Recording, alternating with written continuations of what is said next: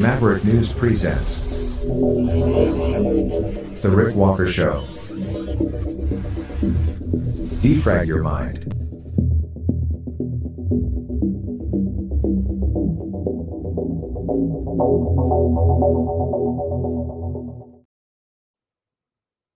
Good evening, everyone. I'm Rick Walker. Welcome back to the Maverick News channel. Sorry, just a little later getting started tonight. And that's because I've made some changes here in the studio today. Made some changes to the computer, to the audio system. And I'm just hoping that you guys are able to see and hear me this evening. I think everything is hooked up and looking good. If you are having trouble, if you can't see me or hear me, then you may not be able to respond because you wouldn't know I'm asking. But if you can see and hear me, let me know in the chat, and that would be helpful to me very much. We have a lot to talk about tonight. Oh, and I have to actually click on this over here. Okay, we are now live on Wimkin as well. I just wanted to make sure that we got all of the social media platforms connected here after our technical changes, and we are firing on all cylinders. Atomic batteries to power, turbines to speed. We are ready to talk about the destruction of some Iranian ships. We're going to talk about Stephen Hawking. Is it real or is it Memorex? And what's the real deal with the late genius? We'll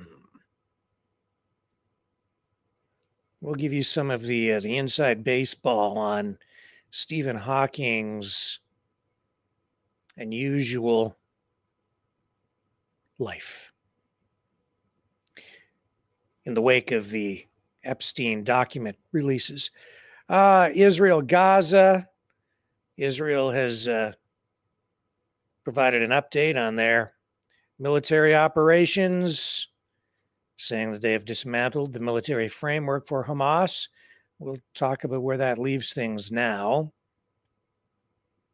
Lloyd Austin, fallout from his operation, raising some embarrassing questions for the Biden administration.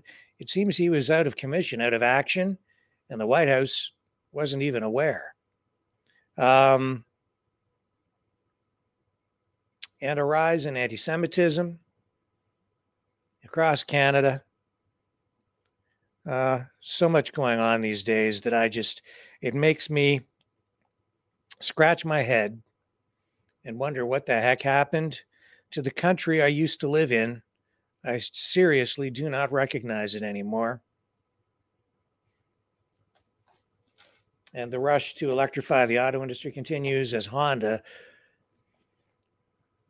signals that they may invest in the construction of an automotive facility, which would include a battery plant. So all that and more coming up right here on the Maverick News channel after this.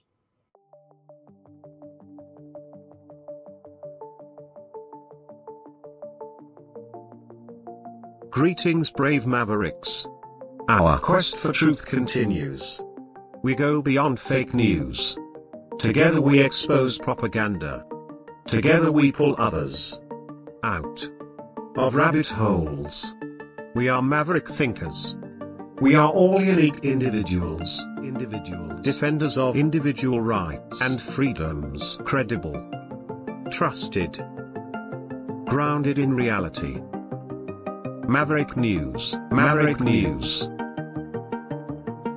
Defending free speech, free speech. Donate at freedomreporters.com. Do it now. Tomorrow may be too late. Maverick News. The world is watching.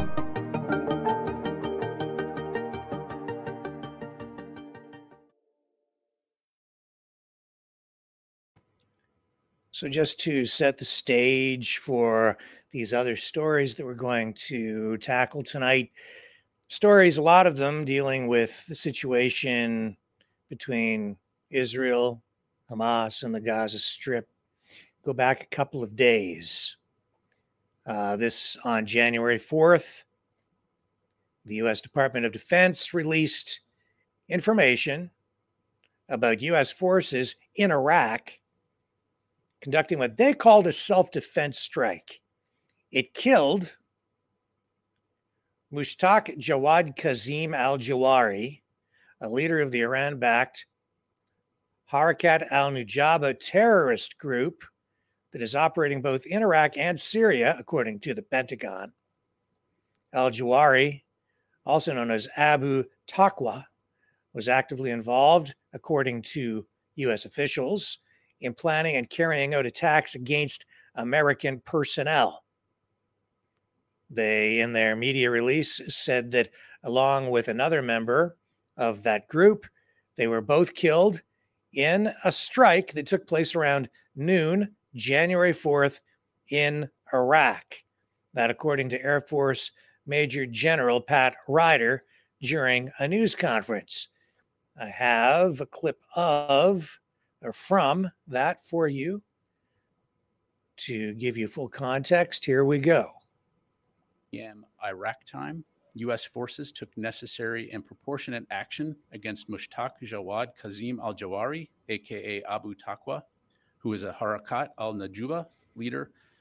Abu Taqwa was actively involved in planning and carrying out attacks against American personnel. The strike also killed another Han member. It is important to note that the strike was taken in self-defense, that no civilians were harmed, and that no infrastructure or facilities were struck. U.S. forces are in Iraq at the invitation of the government of Iraq to help train and advise in support of the Defeat ISIS mission. No one wants to see a return of ISIS, which, oh, by the way, just claimed responsibility for the attacks that we saw yesterday in Iran. So our focus is going to continue to remain on the Defeat ISIS mission. But again, we're not going to hesitate to protect our forces if they're threatened. Okay, so what that says to me is we're seeing a further,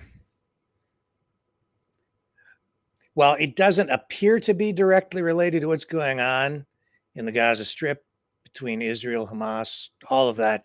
It is. And even if it isn't, this still plays into it because it's all interconnected. It spreads the U.S.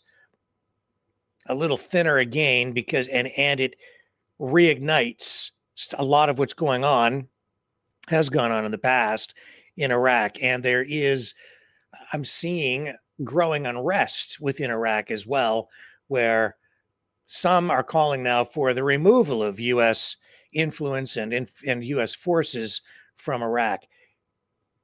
As much as the United States tells us that they are there at the invitation of the Iraqis, they may be there at the invitation of an Iraqi government that has been put into place by the Americans and is being controlled by the Americans. Public opinion, I don't think, would reinforce that statement. It's an unfortunate and inconvenient truth. That being said, the United States has some pretty serious challenges on its hands in the Middle East, and things continue to ramp up. And today, we're seeing reports now of a serious situation involving Iranian Revolutionary Guard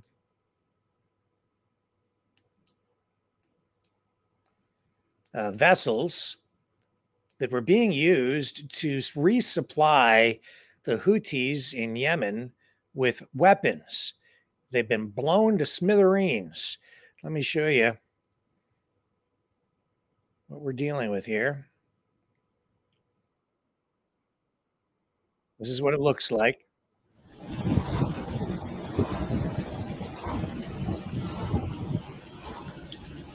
this being described as mysterious at this point, so not clear who was responsible for this, but I don't think it would take an Einstein to connect the dots, but that is serious. Multiple ships involved.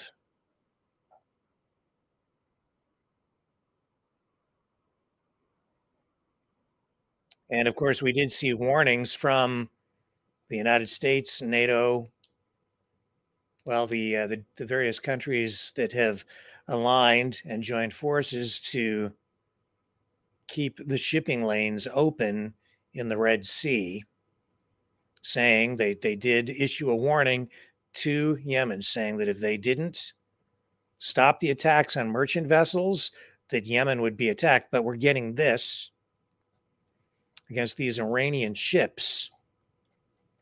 So that's pretty serious. More escalation.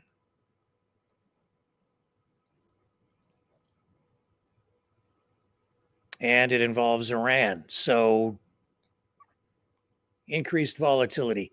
We'll have to wait and see what happens in terms of who might come forward to accept responsibility for that attack. Lloyd Austin, the defense secretary, went into the hospital earlier this week and went in for an operation. He was out of commission. So the deputy secretary of defense was not told that Austin had been hospitalized when she assumed some of his duties back on Tuesday.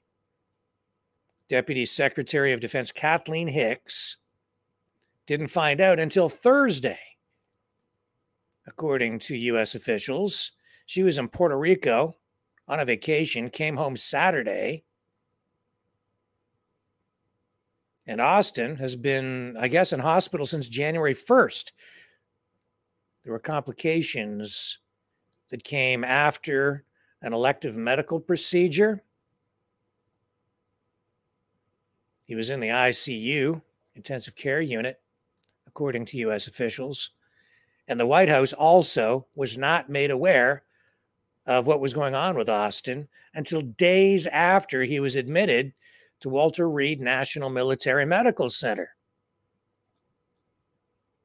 That revelation is, to say the least, rather embarrassing, I would say, for the Biden administration.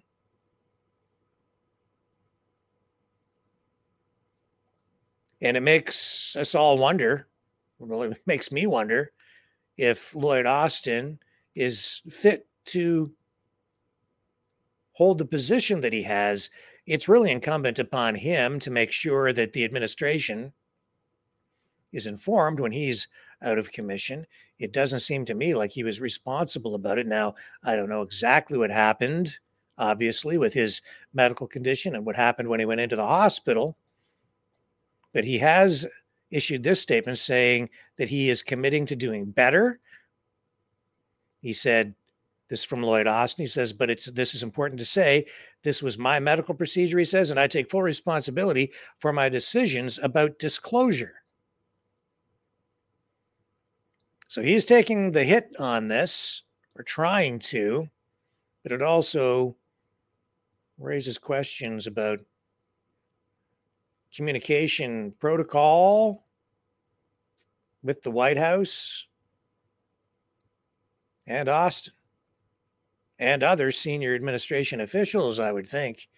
That's especially right now, we're at a critical juncture with regard to these international conflicts. We're at war. And your Secretary of Defense goes into the hospital and the president doesn't even know for days. Even his number two over at the Defense Department, they just don't even know. So ongoing concerns about that tonight. Italy's foreign minister is calling for the formation of a European Union armed forces. He's arguing that a unified European military would be crucial to achieving an effective European foreign policy and safeguarding the citizens of EU nations amidst global challenges.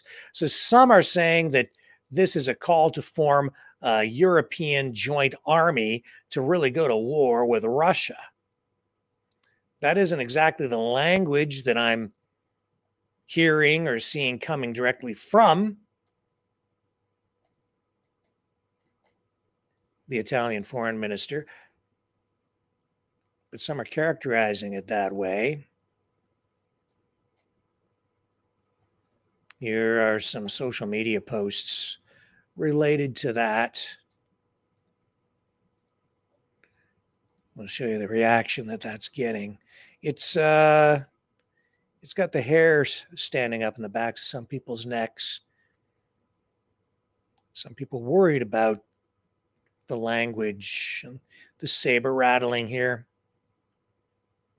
Says, this is from Sprinter. Says, if we want to be peacemakers in the world, we need European armed forces, and this is a fundamental precondition to be able to pursue an effective European foreign policy. That, according to Italian Foreign Minister Antonio Tajani.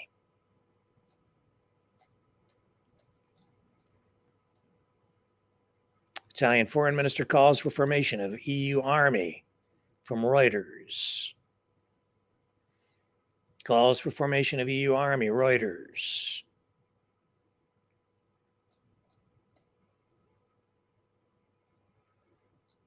And it goes on. Truth Online says the European Union should form its own combined army that could play a role in peacekeeping and preventing conflict. Clash Report. Also picking up these stories. And over at InfoWars, that's where they're reporting that this is an attempt or a suggestion, a move toward forming a European army to go to war with Russia. That's the way that they're headlining this tonight.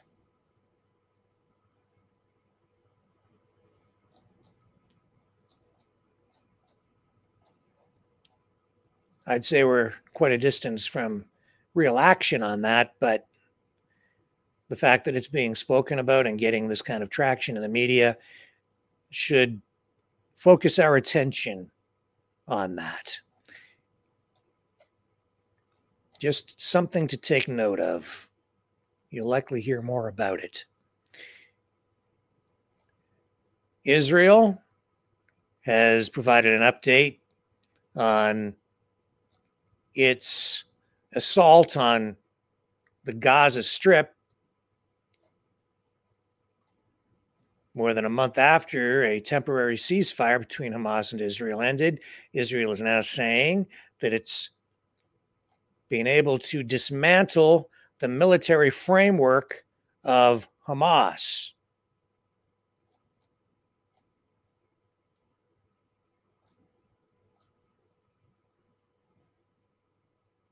And we're a long way from this thing being over with. I believe the Palestinian side, the Hamas-controlled medical aid for Palestine, said that they are now pegging the number of deceased at more than 22,000. And we are also seeing South Africa ramp up its, they've filed a complaint accusing, in the international court, accusing Israel of genocidal actions, going against an international agreement that Israel actually signed on to. And I know in Canada, there is growing pressure on the Canadian government to support what South Africa is doing. in that regard. Israel has been very aggressive already in trying to circumvent that, to head it off at the pass, if you will. And I think that is an indication that Israel knows that they are potentially in a lot of trouble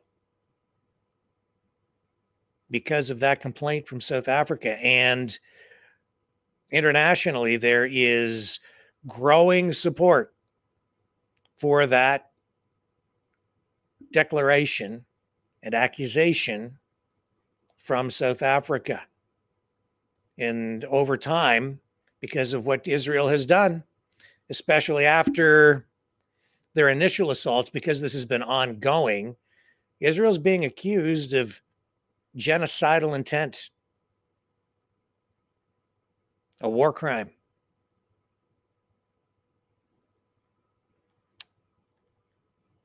The United States joined at the hip with Israel, and this is an ongoing problem for the United States as well. Increasingly, the U.S. and Israel, we're finding them becoming more and more isolated over time.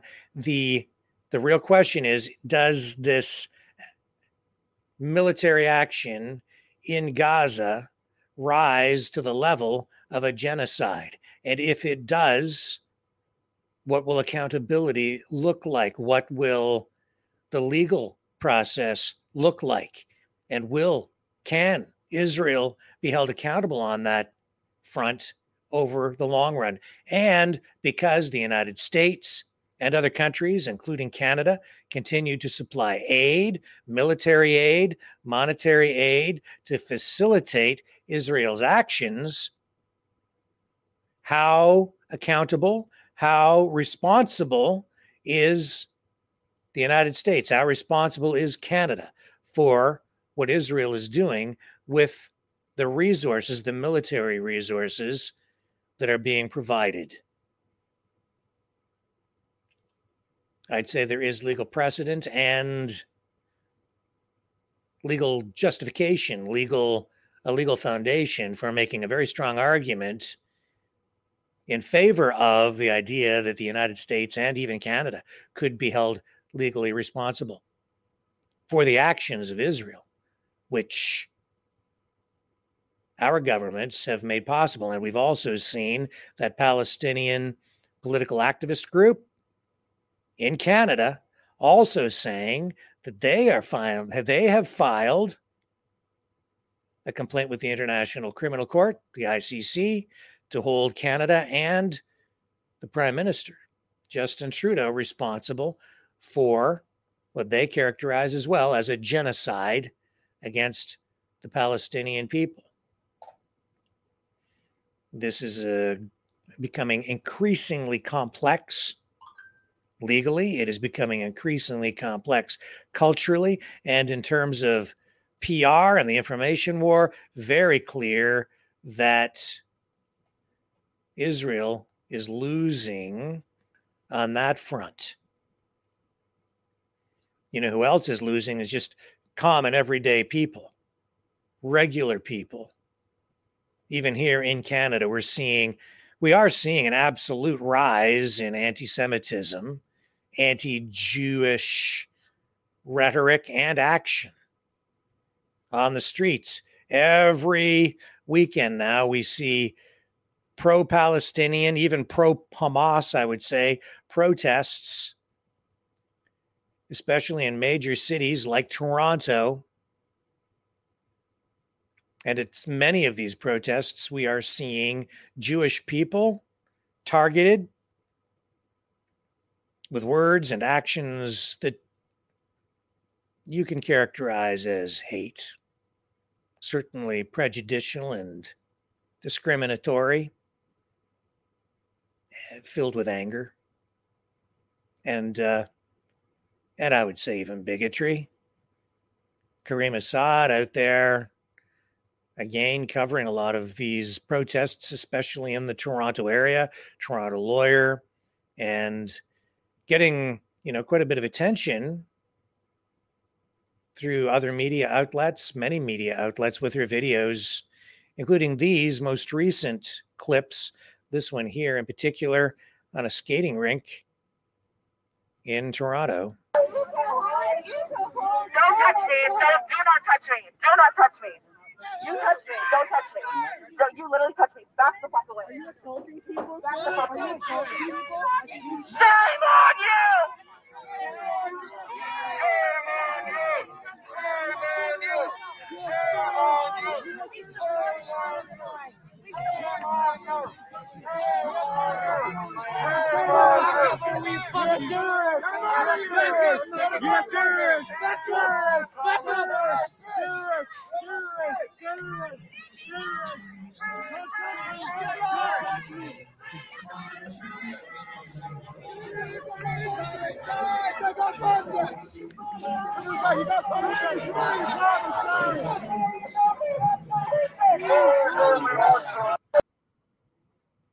I have an idea. Instead of shouting and fighting and going to war, why don't we just have a hockey tournament? See if we can settle up some of that stuff that way. This clip here also going really viral. This one from Kareem Assad. This was, I believe, yesterday. I could have the date wrong, but it's posted, I believe, from yesterday. And this is where these pro-Palestinian, pro-Hamas supporters were blockading a bridge that was leading into the Jewish community of Armour Heights in Toronto. And, you know, it's being called out by a lot of people as shameful and very anti-Canadian, because the cops literally delivered coffee to the people blocking the bridge and blocking access to this Jewish neighborhood. Here, take a look at this. I was aware of this yesterday, didn't run it because I wasn't really sure what to make of it, but I think it is what it is. He left. No one told him they can't come back. Otherwise, he would have said, "Okay, I understand." Okay, I'll just ask just so. Sorry, it's the person with the vest. Jihad. Yeah, I know the guy. No, yeah, the guy with the yellow vest on the walk. How did you get coffee from the police? We're not the police. Someone has brought it for us, but the police won't let them in. So the police is now becoming our little messengers between us. I don't know. I have no idea what's going on. We're on the bridge. They're not letting anyone else come on, which makes no sense. Because if we're already on the bridge, how is there public safety? He left. No one told him they can't come back. Otherwise, he would have said, "Okay, I understand." I I'll just am ask perplexed. Just so. Sorry, it's the person with the vest. Jihad. Yeah, I know the guy. No. How? What is that? I mean, if that's just an effort by police to keep the peace, to de-escalate, okay. But it seems to me very inappropriate. Police are there to be neutral. They're also there to uphold the law if possible. First and foremost, they are there to keep the peace, keep people safe. But I think this it is unusual and maybe even shameful because of what these guys are doing. They're blocking a public roadway. They're blocking access to a predominantly Jewish community.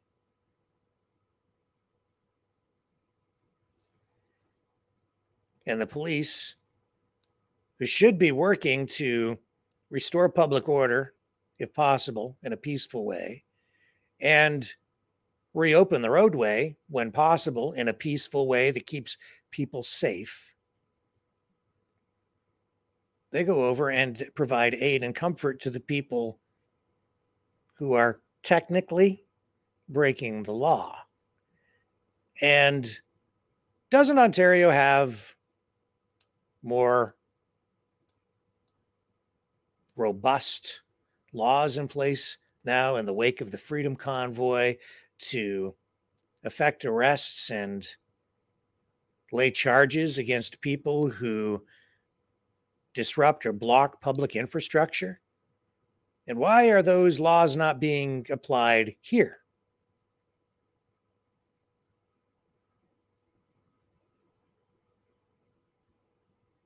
It seems very distasteful as well. I mean, if you just changed the labels on some of these people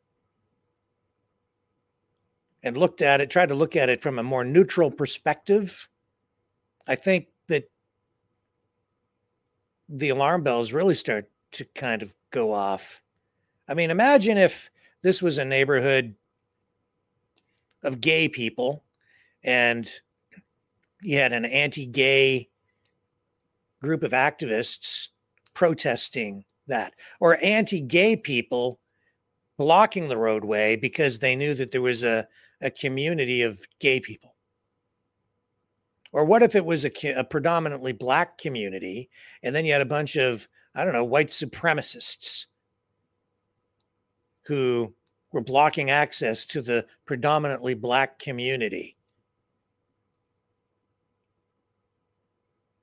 If this is truly a race-based protest or a protest that is targeting a community because of the ethnicity of the people who live there, this is pretty disgusting. And for the cops to do that, I don't know what kind of message that delivers,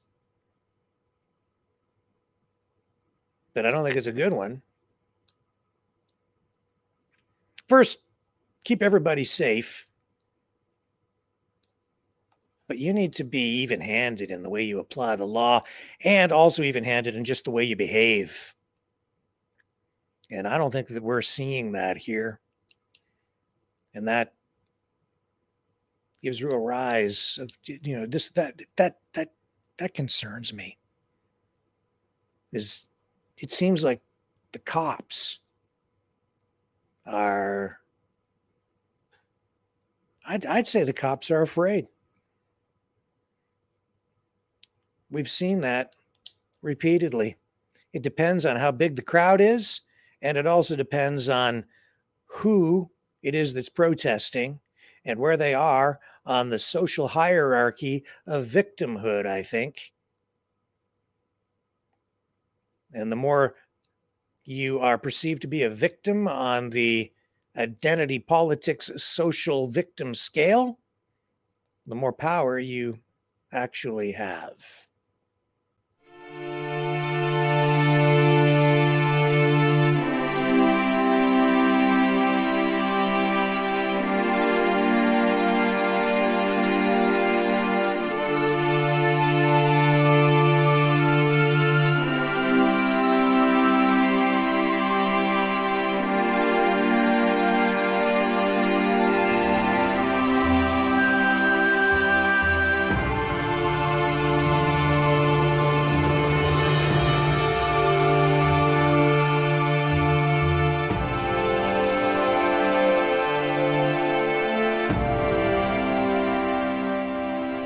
Maverick News.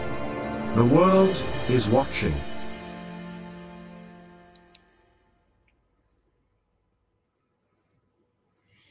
And while all that is going on, this being reported, this is a global news article saying that there's, well, these are referencing comments being made by retired senior military officers, defense leaders in Canada. Says here, 3 retired Canadian defense leaders say Chief of Defense Staff General Wayne Eyre is making the right move in sharing public statements about the challenges facing the Canadian Armed Forces around personnel shortages, aging equipment, and operational readiness. And we did report on that about a week or so ago. We showed you the clips there. We ran the clips of Wayne Iyer saying that Canada, the Canadian Armed Forces, are not properly equipped at all, and that it is actually getting to be a crisis. And these retired military leaders are backing him up, saying, yes, it is so serious that it needs to be just laid on the table for everyone to see.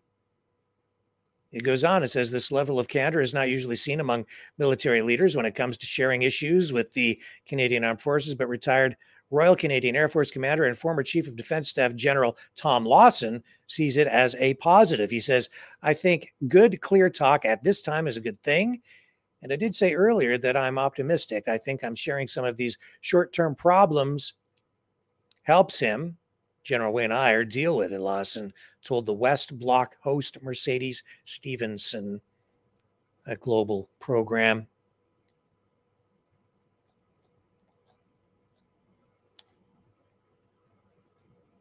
So, pretty odd, some pretty alarming honesty coming from senior military officials and retired military officials who are coming out to really call attention to this. I would say that you're seeing that on this program with these retired military leaders because it is very serious. And in a position, coming from a position of retirement, they can speak more plainly without fear of reprimand. The question is, will Trudeau and his Liberal government do anything about it? It may well become an election issue as we head into the next year. And yeah, I think Trudeau will call an election at some point in the next 12 months. I think we will be into an election in the fall. And that may well be one of the key issues.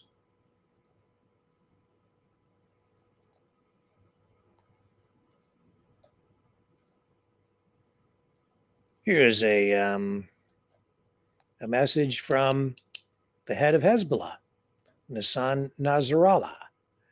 He says, he explains here what he thinks should be done with homosexuals. Let me share this with you.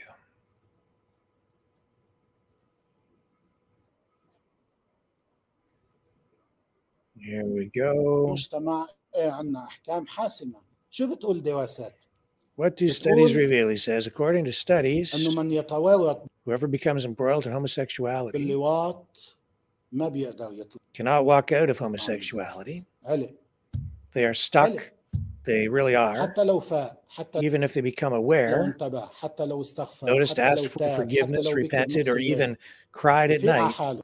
they could become aware of their situation, يوعى وبيستغفر. ask for forgiveness, repent, and even صوم. fast, والتجارب تحكي عن which was أشخاص. experienced by some يعني أنا people. سمعت I have بأشخاص heard of some وأعرف people أشخاص and know some خارج others لبنان. abroad.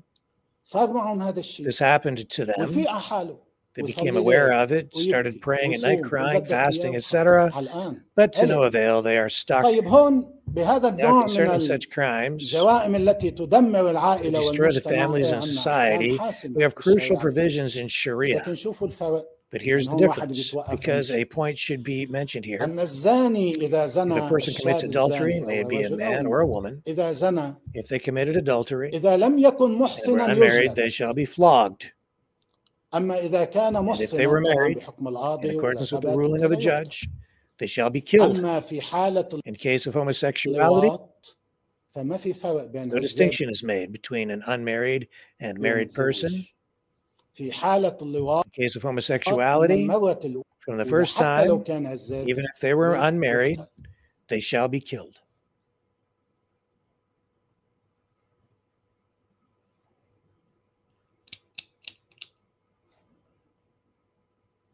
Pretty blunt talk there too. I wonder if the people out there carrying signs that say gays for Palestine are clued in.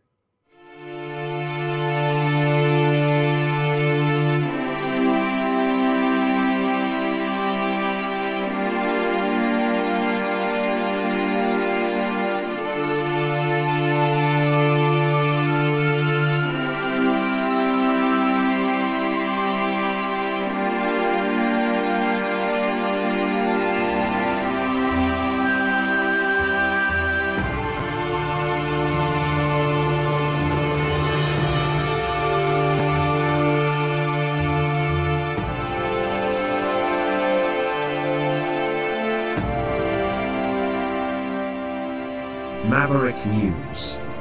The world is watching.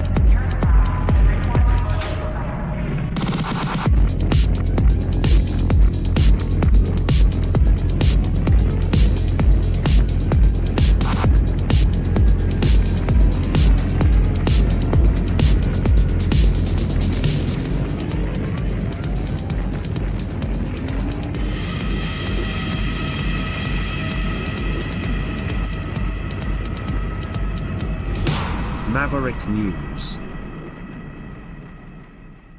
The world is watching. The New World Order.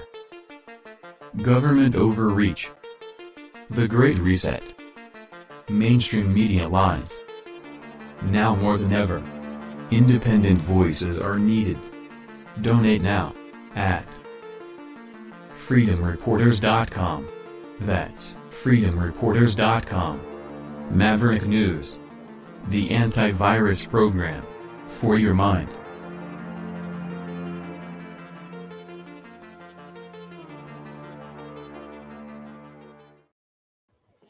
Okay, so we're back, and Travis Antonio, I know that you did send me a message, which I did not respond to yet by email because I've been so busy today, about your sweatshirt hoodie, which I will send you tomorrow. And yeah, I'll make sure that I send you the right size. That's why you were asking. I think in your case, probably an extra large will be the appropriate size, but I'll double check. I'll check some size charts. And if you donate $60 or more, I will send you a Maverick News hoodie. It'll be my pleasure to do that. And they're quite nice. I have one for me too. Yeah. The Knights of Malta hoodies. We never actually had any of those made, but I am getting some made. So if you were waiting on one of those, because a couple of people asked for those too, so I'm going to get some of those made. And they're in process, and they'll be shipped out as soon as I can get those shipped out as well. And you can donate to the show by going to maverickdonations.com. That takes you to the Give, Send, Go page. And you can also help keep this operation rolling by donating at freedomreporters.com. That's where most people go to donate. Also, if you are on Rumble, you can donate through the Rumble rants over there that work kind of like the super chats. So some people do that, and that's very helpful. We do have a lot of expenses to cover and greatly appreciate the support that we do get. We're going to be making some changes to the system here, some additional changes. I switched over a different computer system today. It's actually an old computer that I kind of rebuilt it to upgrade it to a newer operating system so that we can add some new features to the production side of what we're doing here. That's why we were on late tonight. Just some ongoing internet challenges here and so on. But when you donate, that's what the money is for. It helps keep everything operating here. The subscriptions for the software, the different platforms that we're on, even Rumble charges us a fee to be on. The phone system, the hardware, all the video editing software, which is monthly subscriptions, and and so on and so on and so on. The Adobe suite that we need to maintain. It costs more than people probably imagine to run this news operation. So greatly appreciate the support. Again, $60 or more. Just make sure you send information about what size you would like in a hoodie. You can have it in any color you want as long as it is black. We also have t-shirts, and for a donation of $30 or more, I can send you a t-shirt. So if you prefer that, just let me know and I will send that out. We'll send out more of them again tomorrow. We have sold a few, and that's awesome. Really appreciate the donations and happy to send you either a hoodie or a t-shirt as a big thank you for your supporting the channel. Let's move on to some more news of the day. So they're still coming after Donald Trump.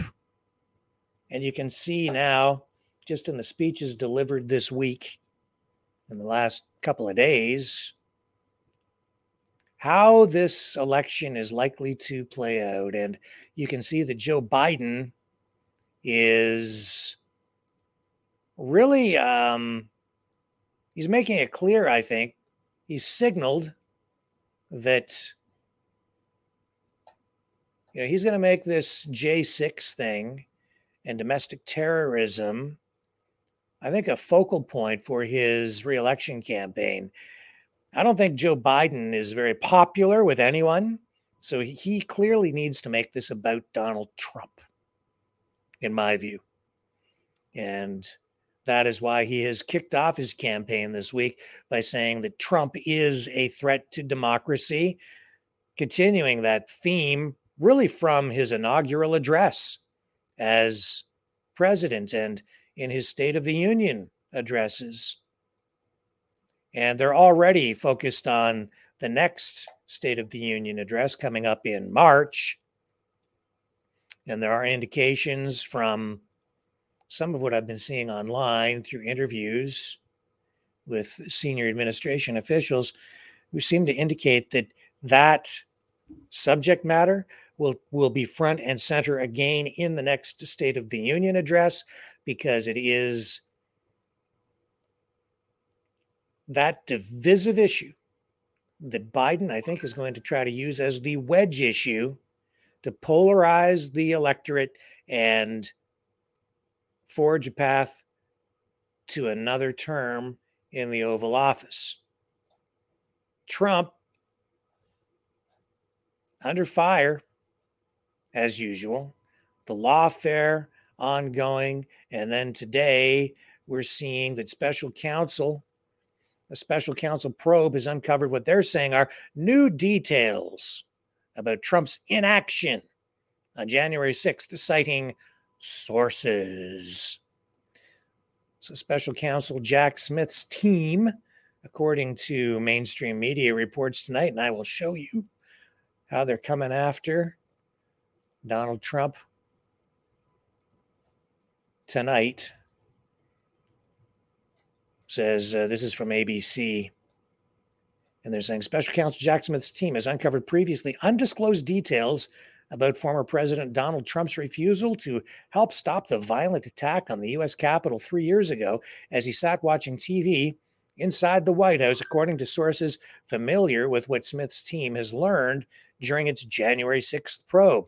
So you scroll down, and what they're doing here is painting a picture that portrays Trump as not caring that the crowd had become unruly or violent. And they say sources went to Donald Trump. It says here, sources also said former Trump aide Nick Luna told federal investigators that when Trump was informed that then Vice President Mike Pence had to be rushed to a secure location, Trump responded by saying, quote, "So what?" Which sources said Luna saw as an unexpected willingness by Trump to let potential harm come to a longtime loyalist. Ed Pence has obviously withdrawn his support for Trump and is no longer held in very high regard at all by the MAGA crowd. So this is what they're trying to do. They're just trying to portray Donald Trump as someone who really directed, facilitated, wanted unrest on January 6th. It really, though, is, I'm going to say here tonight that I think that even just going on and on about the debate here with regard to this, it's not, it is an issue, but really it just comes down to this. Do you believe that the last election was stolen? And when you spend all your time debating whether January 6th was appropriate or not, whether that was an insurrection, and I don't believe that it rose to that level at all. That's my opinion. I think you had a variety of actors in there. You had people involved in a variety of things. But when you start going down that road and you have that debate, you're spending a lot of time focused on on the side issue.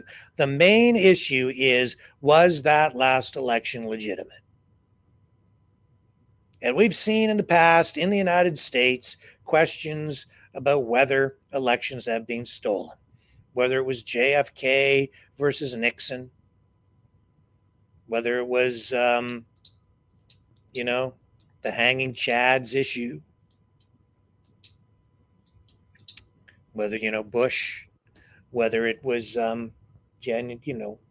it was the last election between Biden and Trump, whether it was the first election between Hillary and Donald Trump. Democrats, many thought that whole thing was rigged and cooked up too. So not a lot of trust or faith in the democratic institution in U.S. elections these days, but that is the core issue. Because if you believe that the election was not legitimate, then the people who were there protesting are patriots. If you believe that the election was legitimate, then the people there were involved in something very unpatriotic. Even if it is something that was, even if the election was legitimate, I still don't think that what we watched on January 6th was anything close to an actual insurrection. No weapons there. The Democrats, Biden, his supporters, clearly outright lying about a lot of what happened there, including the deaths that he has mentioned repeatedly. The only people that died that day were MAGA supporters or Trump supporters. And the police officer that died did not die that day. He died afterward. He was not bludgeoned to death with a fire extinguisher. That is simply not true.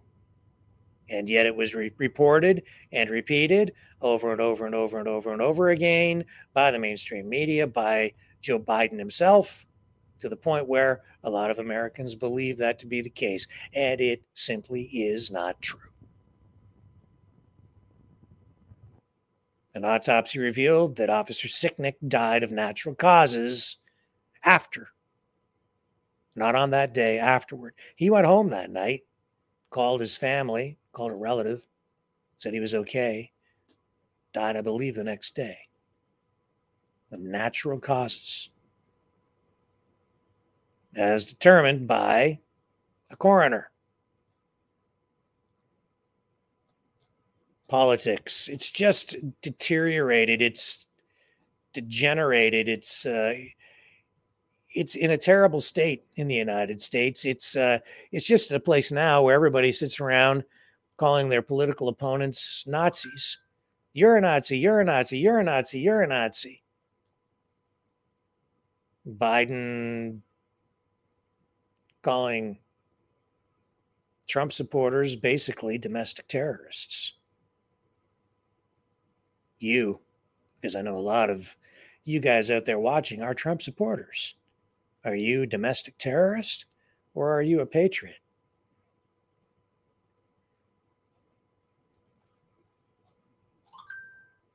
Depends on your point of view. One man's terrorist is another man's freedom fighter.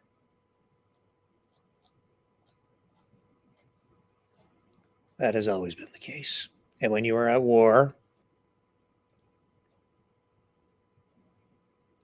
truth is a casualty. It becomes a public relations game largely because these guys need the public support. Going into an election, that is a form of political warfare, to be sure. And an election is an existential threat to a ruling administration.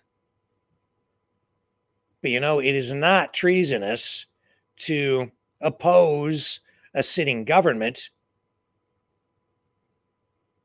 in a democratic country. It's not treasonous to try to turf an existing sitting democratically elected government by winning an election against them and opposing them using the democratic process. That's part of what democracy is all about. That is what democracy is all about. Let the people decide. And if the time has come for change, then the time has come for change. But that doesn't make it an act of treason. What does, in my view, rise to the level of treasonous activity would be trying to dismantle the system entirely and replacing it with something else where people lose their right to vote, to dispense with democracy. That's what Hitler did. He was trying to overthrow the government initially. They threw him in jail. When he finally was released, he changed his tactics, used democracy to get elected, and then once elected, worked from within the system to dispense with democracy and establish himself as the supreme ruler who could never really be challenged. So he would be perpetually in power. That's abusing democracy. That is actually in itself an act of treason. But he, once in a position of power, abused that power in order to make sure that no opposition could unseat him. And the people largely supported that, as you saw from history. Now, I'm not saying that's what's going on here at all. And in fact, these accusations against Donald Trump are really uncalled for, in my view, because when they accuse Donald Trump of being a fascist or a threat to democracy, the evidence just doesn't bear that out. You just have to look at his first term in office. He didn't do any of the things that they said that he was going to do. He did not act like a dictator. He didn't set up concentration camps. Not during those 4 years. Now, we did have the pandemic and we did have some issues, to be sure, but in a lot of cases, you can see that Donald Trump actually exercised restraint, where many were expecting him to go in with force, and where states had rights, certain sovereignty, if you will, within the United States as a state governing body. He respected that. He did not go in with federal troops, even during the Summer of Love. When you saw protests in places like Seattle, he did not send in federal troops. When there were riots, entire communities, business areas taken over, he didn't go in with a heavy hand. Some criticized him for not doing more. But I think he was always pretty careful about respecting people's rights. And he even, during the pandemic, even though he's the guy who gave us the vaccine with Operation Warp Speed, always said that he wanted people to have choice. And he deferred to the states largely on a lot of these issues surrounding vaccines, mask mandates, lockdowns. He let the governors make decisions that they felt at the time were in the best interests of their states. And we saw mixed results. I have my own views on it. Personally, I think he should have done more to restrict the powers of governors to keep things more open and preserve people's rights in the face of these draconian lockdowns, which were unprecedented in Western society, modern Western society. We'd never done anything like that before. I hope we never go through it in that way again. But I think Donald Trump proved in his first term that he is not a dictator. So these accusations, I think, are alarmist.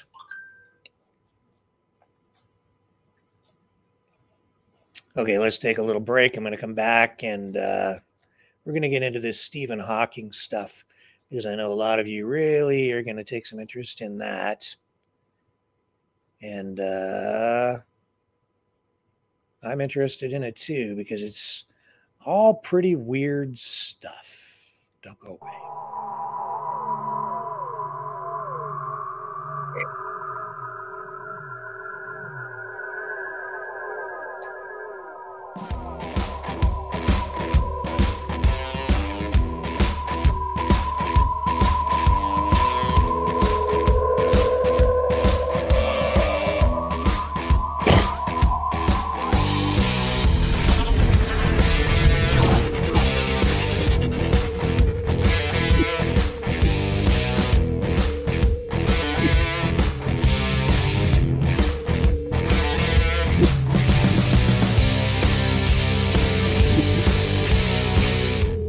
Maverick News. The world is watching.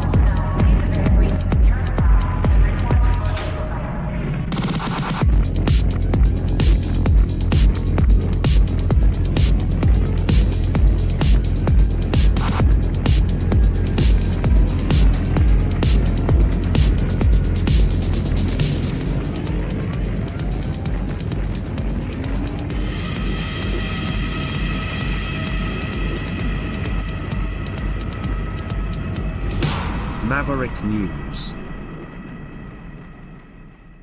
The world is watching. So, for anybody that's been following this program, or even if you've just been online going through the motions on social media, you are probably aware that Stephen Hawking has been named in these court documents related to the Jeffrey Epstein sex scandal. Those document dumps, he's mentioned in there. And as a result, there are some pretty crazy reports that are surfacing online about Stephen Hawking. So What's happened here in reality, though, is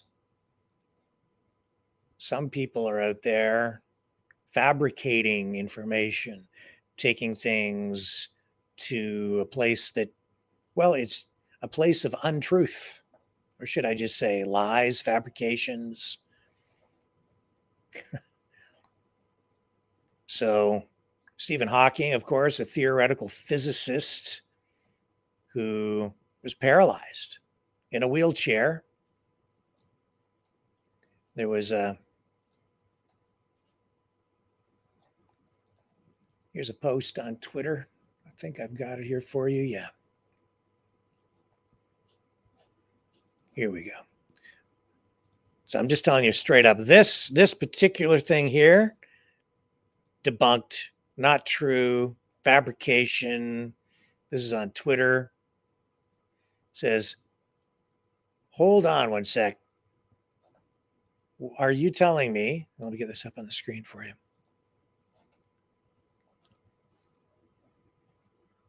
Are you telling me that Stephen Hawking frequented the island for pleasure? Answer, yes. Jeffrey loved to have intellectuals visit the island so he could reward them for their hard work for humanity and other darker reasons. Did Jeffrey ever talk to you about Stephen Hawking's proclivities? Answer, yes. He liked watching undressed midgets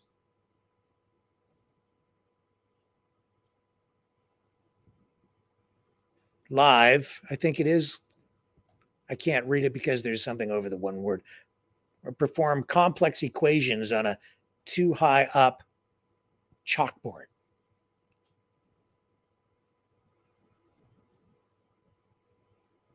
And here it is here. Solve, rather.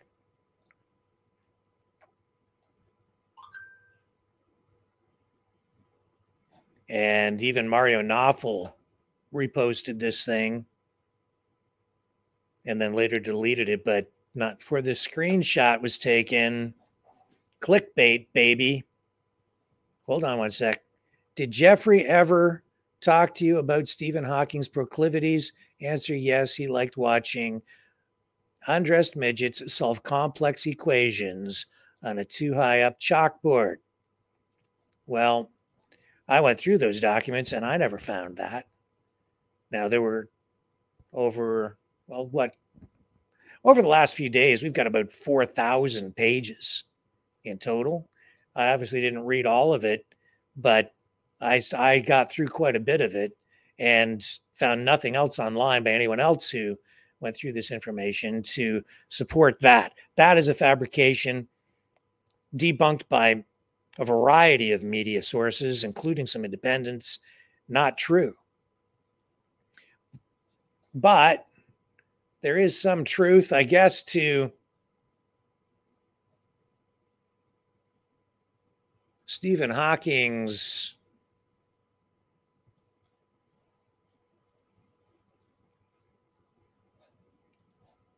activities, his preferences. I don't know. I'm going to get into that in a second. So here's another post online, which appears to have been largely exaggerated. And here, I'll bring this one up. You can issue a reward for any of Virginia's friends, acquaintance, family that come forward and help prove her allegations are false. The strongest is the Clinton dinner and the new version of the Virgin Islands that Stephen Hawking, and it's spelled incorrectly here, Patricia led an underage orgy. And again, that information is not what I saw in those documents at all.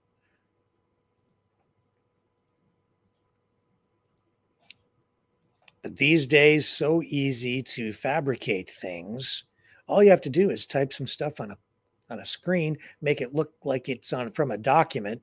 You can say whatever you want. Feed into people's imaginations. Tell them what I think a lot of people actually want to hear or read. Just feed it. Feed it to people. They'll buy it. And then they'll share it. And they'll think it's true. And it'll go all the way around the world before the truth ever catches up. That's the truth. That is absolutely the truth. But I can tell you that in the past there has been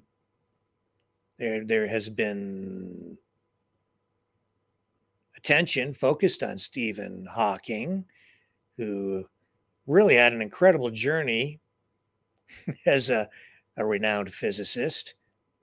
Everybody knows him as a genius, but he had some unusual experiences. I think he was diagnosed with ALS at the age of 21. At that time, he was given just 2 years to live, and he defied the odds and was able to live with that disease until he was into his 50s. He was almost completely paralyzed, but mainstream media told us he's a genius and made many contributions to theoretical physics, delving into the mysteries of black holes and the origins of the universe. But there were reports over time, and I kind of went back and cultivated some of this, or curated some of this information. There was a biopic that hit theaters back a number of years ago called The Theory of Everything. Actor Eddie Redmayne in it delivers a mesmerizing performance portraying Hawking's life from his days at Cambridge to his marriage with Jane Wilde, played by Felicity Jones. The film paints an overwhelmingly positive picture of Hawking, based on Jane Hawking's revised memoir, Traveling to Infinity, My Life with Stephen. But then go back 8 years prior to that, and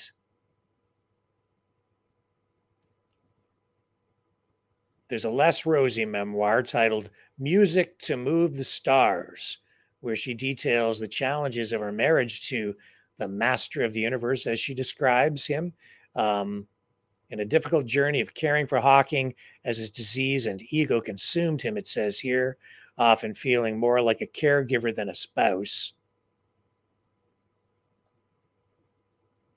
And then it goes on, this information that I was able to find says, in a surprising twist during his tumultuous period, Hawking apparently enjoyed running over people's toes with his wheelchair. He even gave Prince Charles a taste of his toe running over habit during a Royal Society induction in 1976.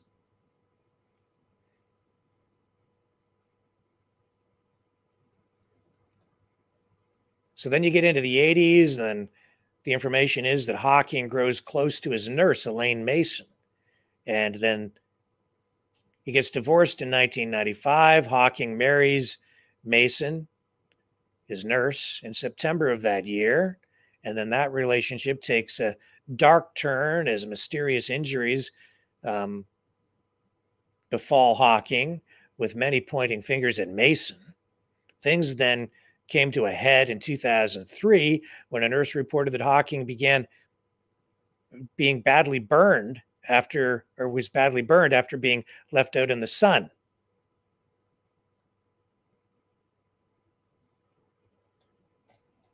And then there's this report from the Daily Beast.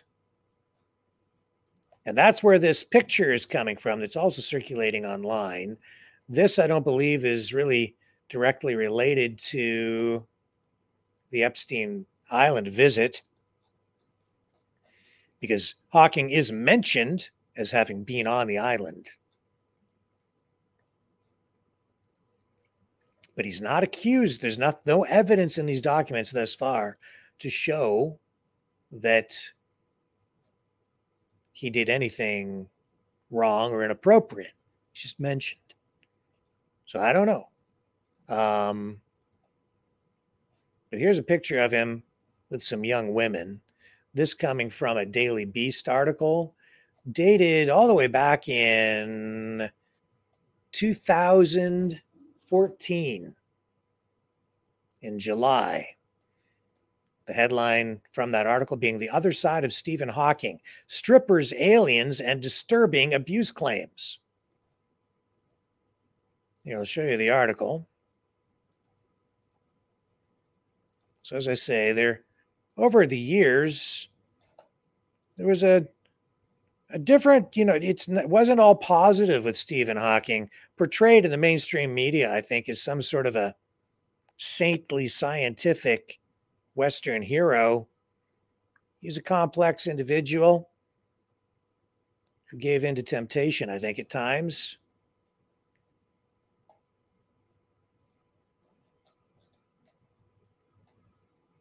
So it talks here.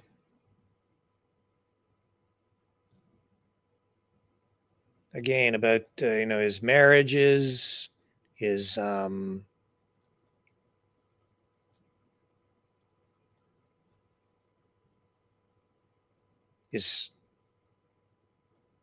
visits to strip clubs,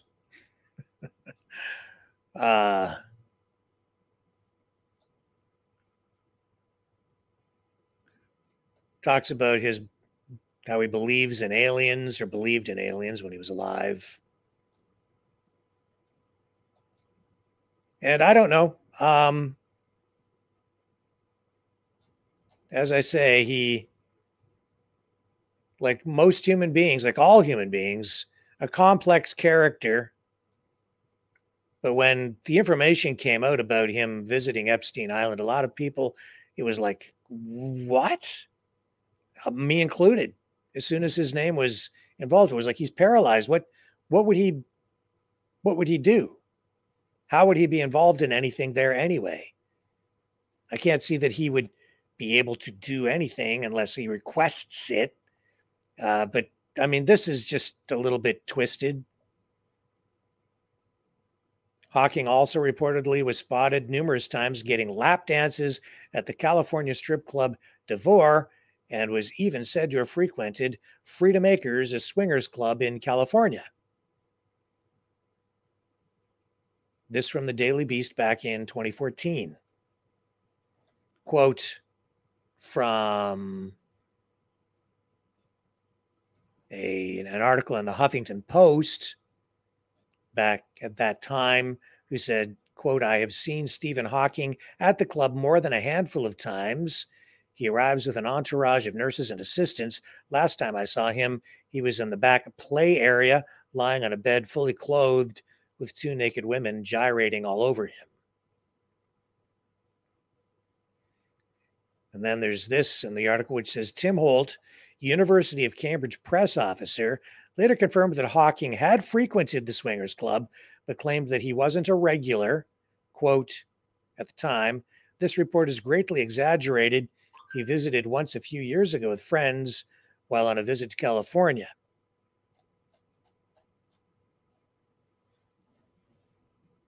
So if he's going to a swingers club in California, and that's been confirmed, then who knows what might have been going on Epstein Island. Now, that being said, I don't think that what Stephen Hawking may or may not have done at a swingers club in California was necessarily illegal. And the fact that this information is coming out in public, I'm not even sure that I'm comfortable with it, but it's out there. So we're drawing attention to it tonight simply because a lot of the reports that are circulating online are simply fabrications. People so seem to want to tear him down. That's the way our society is these days, isn't it? As soon as somebody ascends up the ladder of fame, you get to a certain point, and then they want to knock you off that pedestal and see you fail. I think that's so often the way our society is. People cheer for people on the rise, and when they get to the top, they like to kind of kick them off and watch them fall. I think back to the 70s and the 80s and the 90s and 2000s, and Danny Bonaducci, who played Danny on The Partridge Family, successful as a child actor. And then afterward, like a lot of other child actors, like a lot of celebrities who have success and then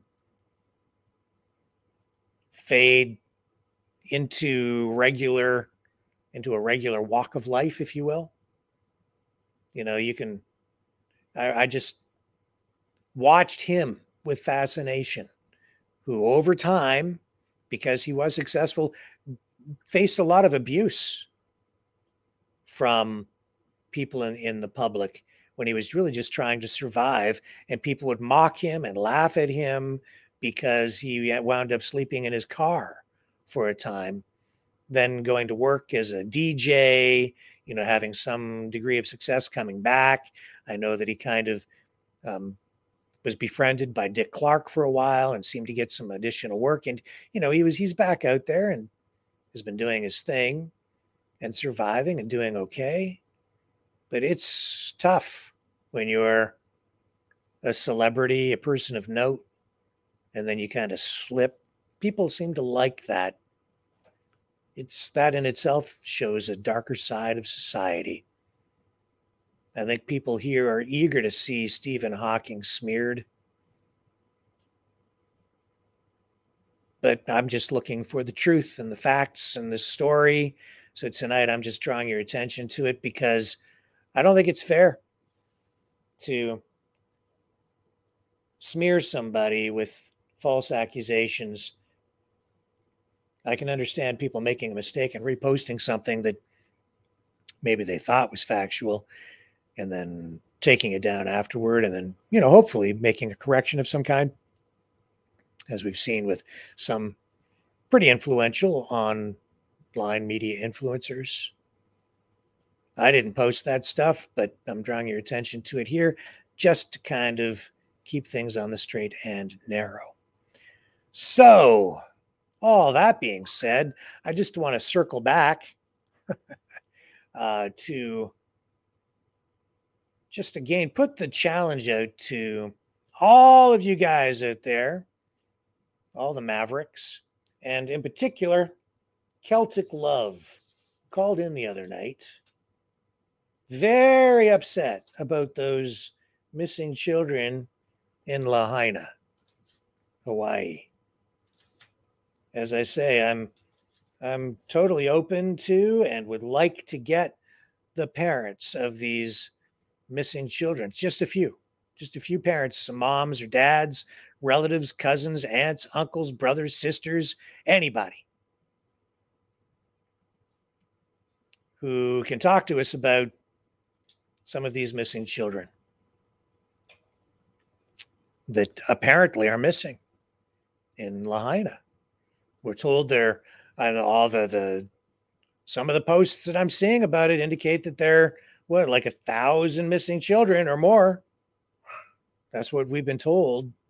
So I've been trying to nail down an interview with families. I just haven't had very much luck locating any family members of the missing children. And I'm not seeing any pictures put up. I'm not seeing any reports about the missing children. And, you know, it just seems to me with what's going on. Because Celtic Love called in here hysterical the other night. Very, very, very, very upset. And obviously Celtic Love would like to do something about it. So I would really like Celtic Love to contact me directly or come on the show or come back on the show or just whatever. If you're out there in the chat tonight, are you out there, Celtic Love? Are you out there in the chat tonight? Anybody? And let me just check on the other channel. Anybody know who Celtic Love is? Can anybody provide assistance here? Because if anybody can get me in touch with any families, anyone at all from Lahaina and these missing children, love to get them on the show.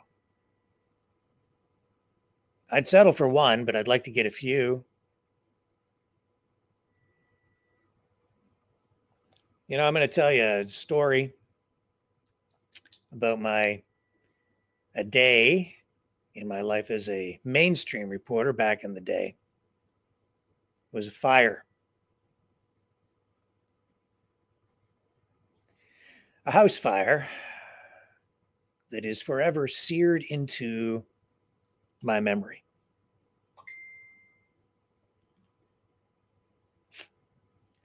And this is what happened.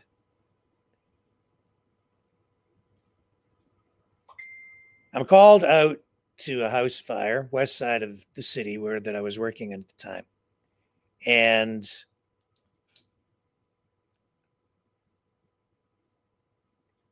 I arrive on scene, and the firefighters, shortly after I get there, begin carrying the bodies of young children out. All brothers and sisters, very young, all of them,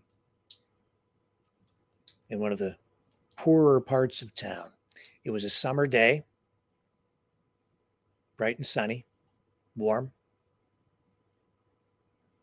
And the firefighters, one by one, carried the bodies of these children, 5 of them, out and laid them on the front lawn. They'd all died of smoke inhalation.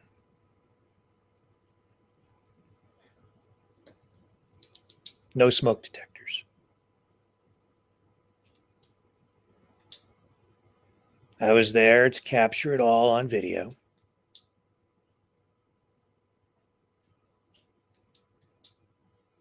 And it's a day I will never forget.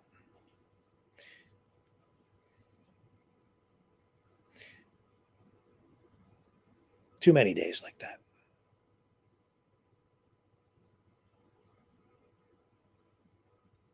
As part of the process, my job, like any reporter, one of the things you have to do when you're covering an event like that, a story, is you have to approach the family. You have to approach them to see if at some point, when it's appropriate, if there is ever actually an appropriate moment to approach a family or when something like that happens, you have to approach the family, and you do always try to get photographs of the victims. It's just part of the job. For me, that was always the hardest thing I ever had to do.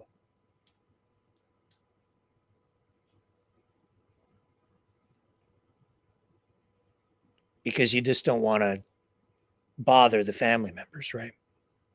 But there was always, I always found a legitimate reason for doing it.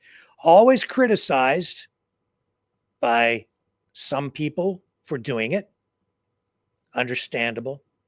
Why would you bother the family? Why would you ask them for photos? Why would you do this? Why would you do that? Why are you here? Because people get angry.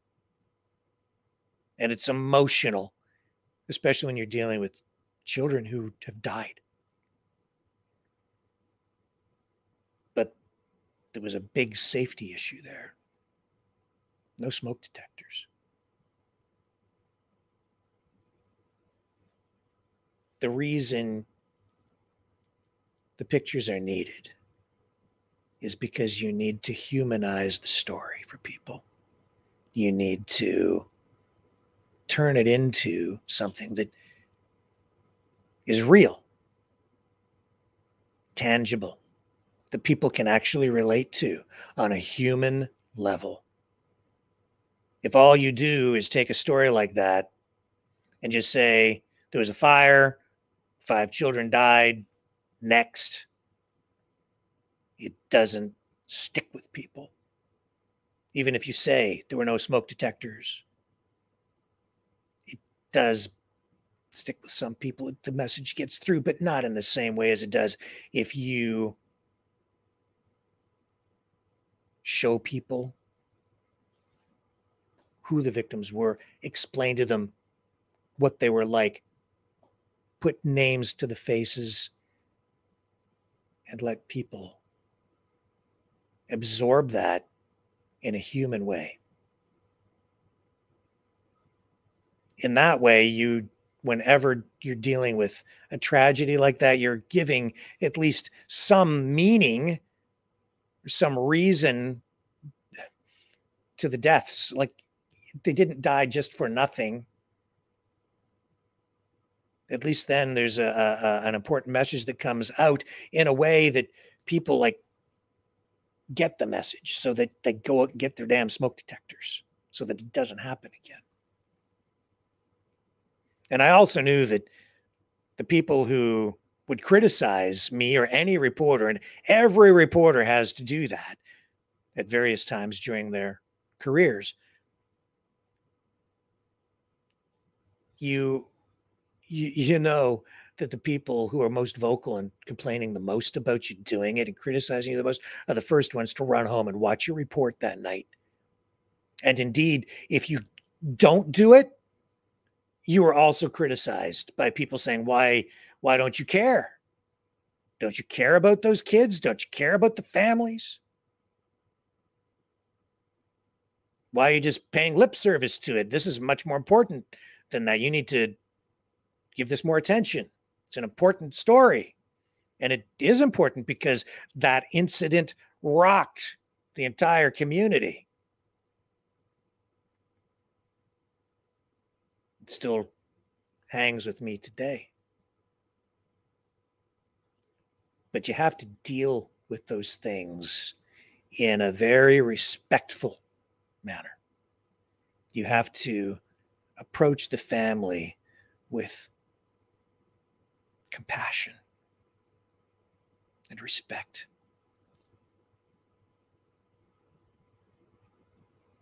And accept whatever that they choose to do. If they choose to participate in an interview, or if they choose to provide information or photographs, fine. And if they choose not to, that's their choice too. And you have to respect that. You don't force it. And we got photographs. We did interview the families. The family members, they did understand. And many times like that, on most occasions, depending on how you approach the family, you would be able to work with them and try to do something positive in the face of the tragedy. But what I really don't like is I never liked reporters who exploited the situations, who were not respectful to families, who pushed too hard.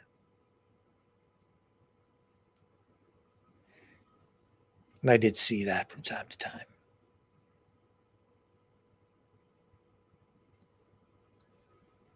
Really don't like it. So I'm looking at this situation in Lahaina. From day one, I've been watching what's been going on there, and all this talk about the children, the missing children.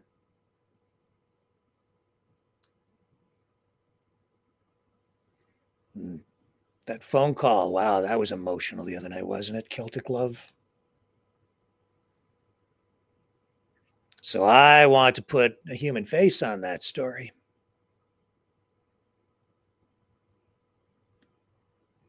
There are over 1,000 missing children. Why are people not talking about it? Where are the families?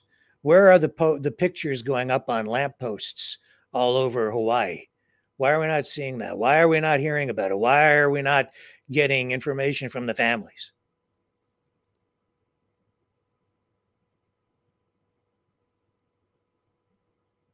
Where are they?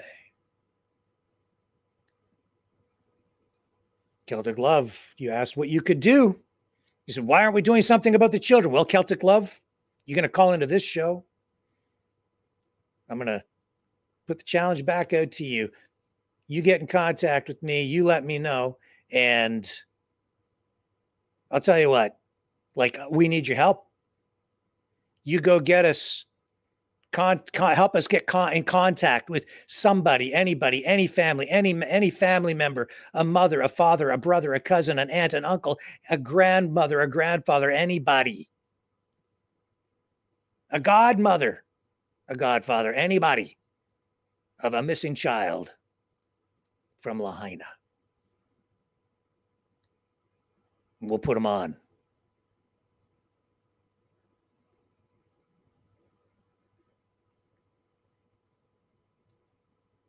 And if they're missing, maybe we can help find them. Maybe we can put the pictures of some of these missing kids up on the screen and show people all the missing kids so that the world will know. The world is watching.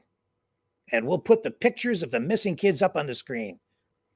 Because I'm seeing, there are a lot of posts out there about all the missing kids, and people went on and on and on and on and on and on and on about it, and they're still going on and on about it. And Celtic Love called in here, and I know how upset you are because I understand exactly how incredibly upsetting it is, how emotional it is. Celtic Love. And we got to get the truth out. So let's focus on the truth. And I'll put that same challenge out to every member of the Maverick family tonight.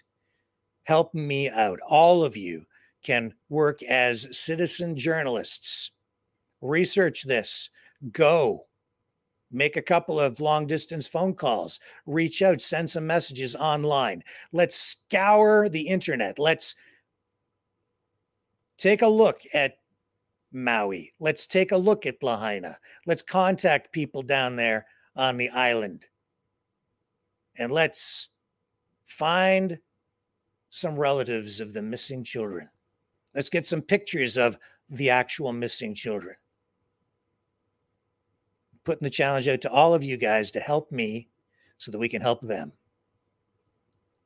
And we'll dig down and we'll get the truth.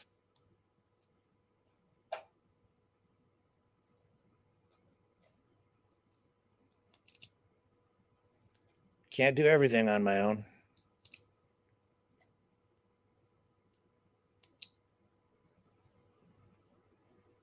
Let's open our eyes, get focused, get motivated, and get some real information. We'll talk more about it in the days ahead. The New World Order. Government overreach. The Great Reset. Mainstream media lies. Now more than ever, independent voices are needed. Donate now at freedomreporters.com. That's freedomreporters.com. Maverick News. The antivirus program for your mind.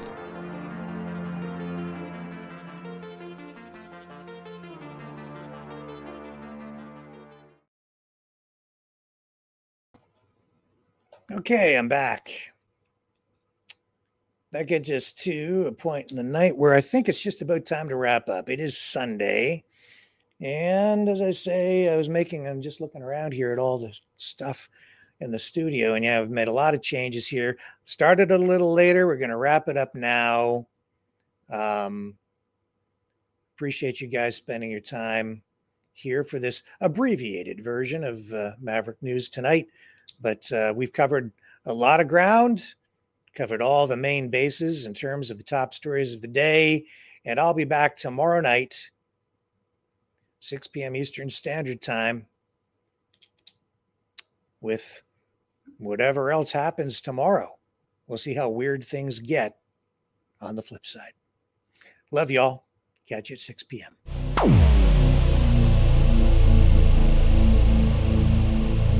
This has been a Maverick Multimedia production.